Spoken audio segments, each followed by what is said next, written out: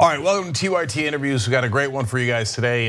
Bill Press is in the studio. Bill, great to have you here, brother. Nice to see you, Jake. Yeah, here we are, back in LA. That's right, where you got started. In fact, I want to talk to you about that a little bit. Oh, all right. Okay, but first I want to explain to folks a new book out from the left by Bill Press, in Life in the Crossfire. You described yourself as, when you were younger, as a soldier in God's army. Okay, what in the world? Okay. Raised a Catholic, altar boy, the whole 9 yards. Went to Catholic high school. Didn't go to Catholic grade school, Catholic high school. And when I got out of high school, I decided, I admired the priest who taught the high school. I thought they had a pretty good life. So I thought, this couldn't be not bad. Way to go. So I joined the seminary, studied for the priesthood. That's what I mean. I was a soldier in God's army. And it took me 9 years before I realized. So, I mean, I gave it a good shot. 9 years is a long time. That's a big slice of life. And it took me 9 years before I realized that that's really not what I wanted to do with the rest of my life. And so I left. Two more questions about that as then we'll speak. That was a great experience, by the way. Yeah, it sounds like a long time, but no regrets. I mean, I learned a lot. I traveled a lot. I grew a lot. Got a good education, and it sort of set me up, I think, for what followed. How long does the seminary last? And then so 9 years is a long time. Did you become an official priest at some point? No, I was never ordained. So there are various lengths of time. Jesuits, it's 13 years before you're ordained. What? Yeah. Jesus. I was a member of a group called the Oblates, and it's 11 years. So I left 9. Those are not the guys who beat themselves, right? No, like that's overstay. Flagellation? Okay. No. I wasn't. I wasn't that serious. Okay.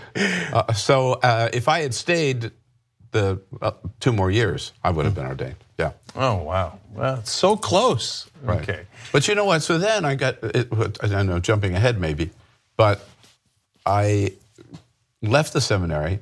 Went to San Francisco teaching school, and then got involved in politics.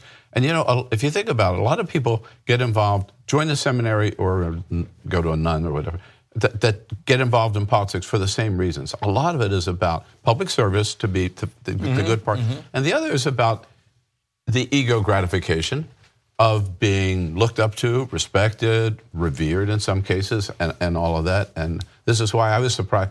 Maybe I should not have been surprised when I did get involved in politics. There were a lot of former priests, former brothers, former seminarians in there, including, sorry about that. It's okay. Like Jerry Brown, for example. Oh, is that right? I didn't know that either. Jerry's former seminary. The first candidate I ever worked in, Eugene McCarthy for president, former seminarian. Huh. Yeah. Okay, so that's partly what I was going to get to, which is, so you're going down that road at that point. Are you already a liberal, or were there parts of you that were conservative partly due to that process and that upbringing, or same positions, it was just happened to be back in the day that you could be religious and et cetera? By the way, not just back in the day, also today, a lot of the reverends are very liberal. I talk about that in the book. That, in a certain extent, is what the book is all about. My odyssey, if you will, from, no, I was not a liberal at that time, not a progressive at that time. I grew up in a small town, a segregated town on the banks of the Delaware River, with a very conservative family. My parents were Republicans. My grandfather was a Republican mayor of our small town. And as a Catholic, I was taught pretty strict religious doctrine, like homosexuality should not just be illegal, but a mortal sin. No sex outside of marriage.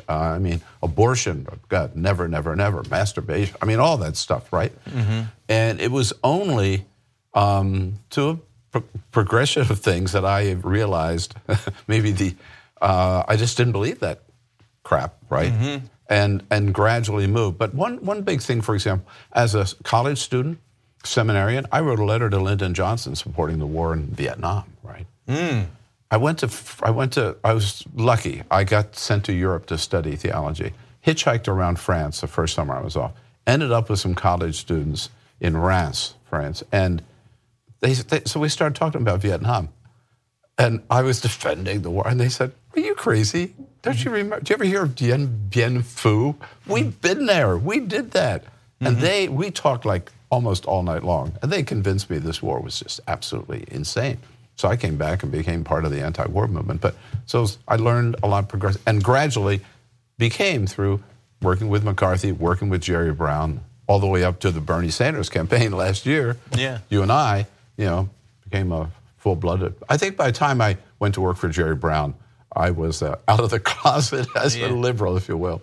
Yeah, well, that's what I was going to ask about next, because it's interesting because a lot of people in America associate Christianity with the right wing now because of how strong the evangelical Christian community is in pushing in that direction. But a lot of Catholics are anti-war. I mean, the Pope is anti-war, and not just this Pope, but even conservative popes were against the Iraq war, etc. So in the Catholic strain, there is a very strong liberal contingent as well, although not liberal on the social issues that you mentioned. Yeah, a few years ago, I wrote a book about that whole thing, which really, because of my seminary background, really bothers me, is that the organized religion has been hijacked by the extreme right wing, right? The evangelicals today, it's disgusting, it's disgraceful. Franklin Graham, James Dobson, and all of them. How they could support Donald Trump, who's the most unethical, immoral person we've ever had in public office.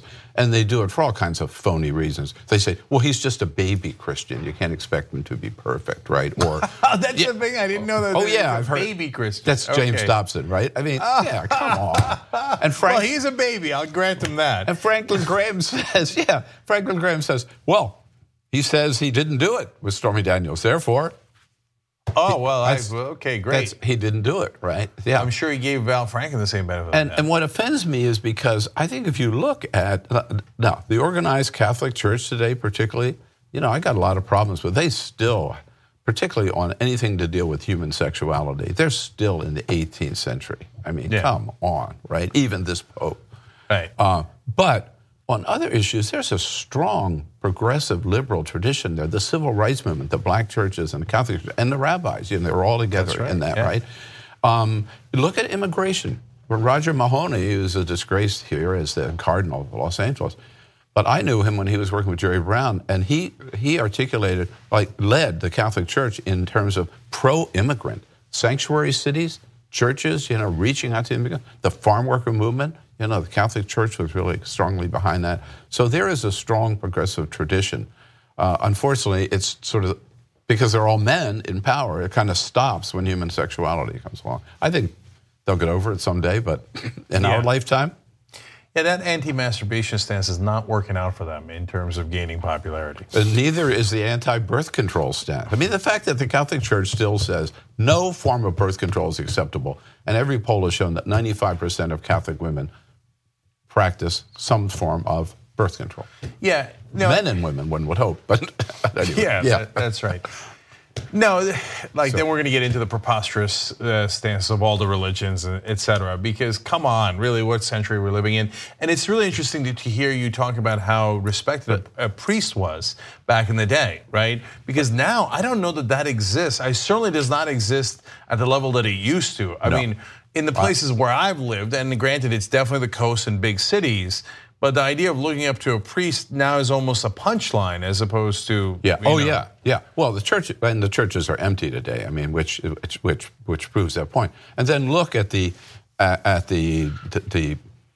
scandal, right, of priests preying on young boys and some girls, but mostly it was young boys. I mean, that whole thing and the way the Catholic Church handled that, including this Pope, who just admitted that he knew a bishop was guilty of this, and instead of turning him over to the authorities, he just assigned him somewhere else. And that's what happened across the board here and in Ireland and in South America, Central America, and every Catholic institution. But let me give you one example. And I talk about this.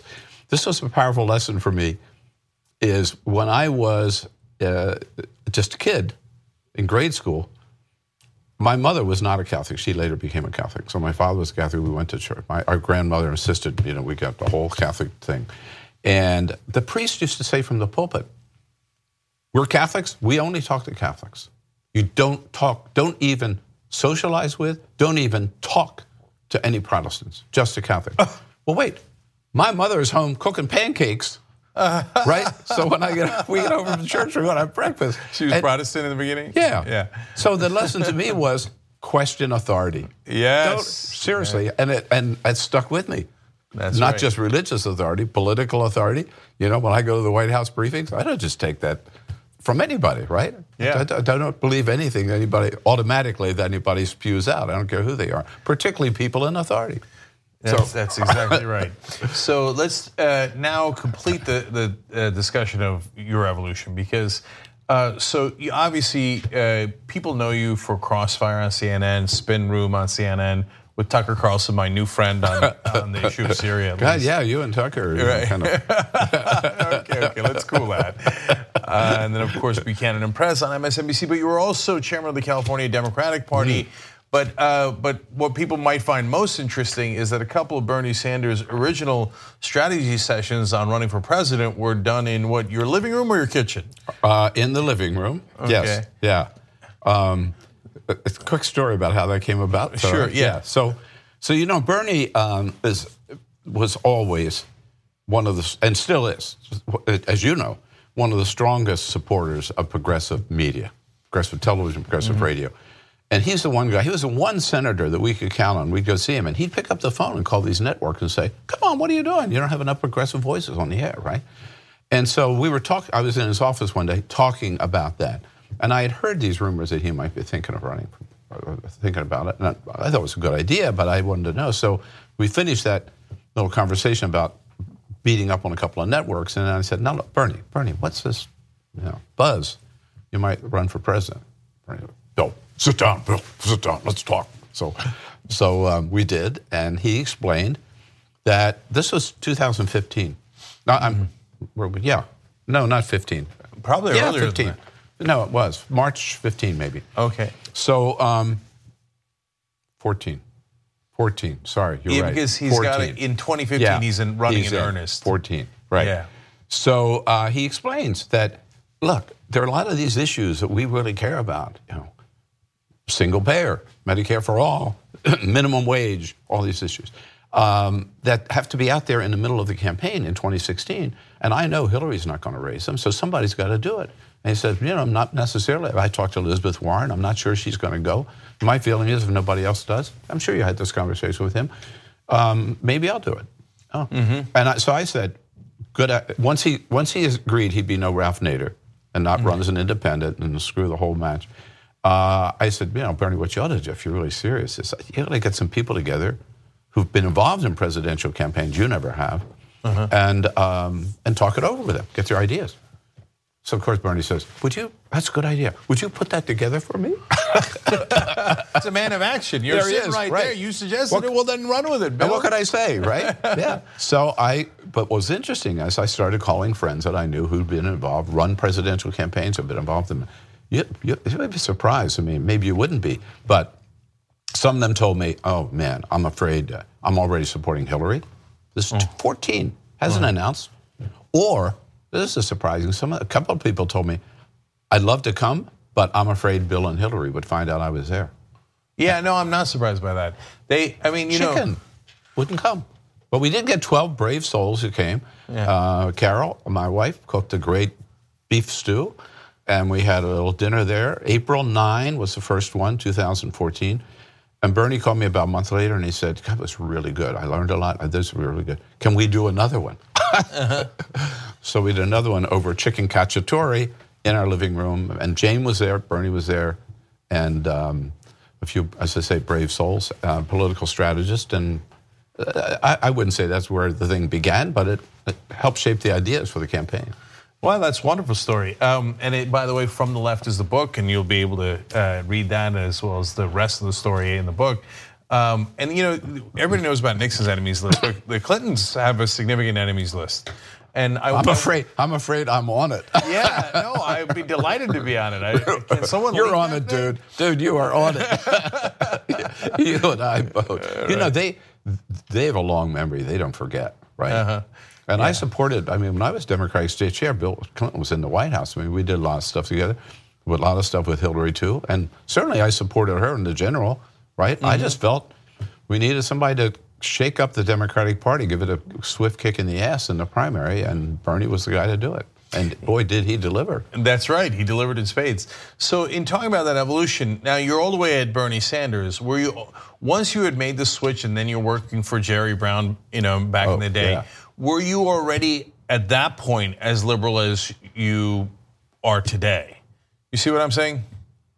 Or were there issues that you continued to evolve on? There were issues that I continued to evolve on. And one that you may not expect is I still was pretty much of a hawk, even though I switched on the Vietnam War. But still, that Vietnam was really so manifestly a stupid idea, right? This whole domino theory, right?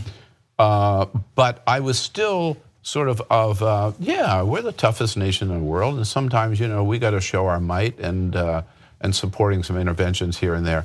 And I'll tell you where I was disabused of that theory.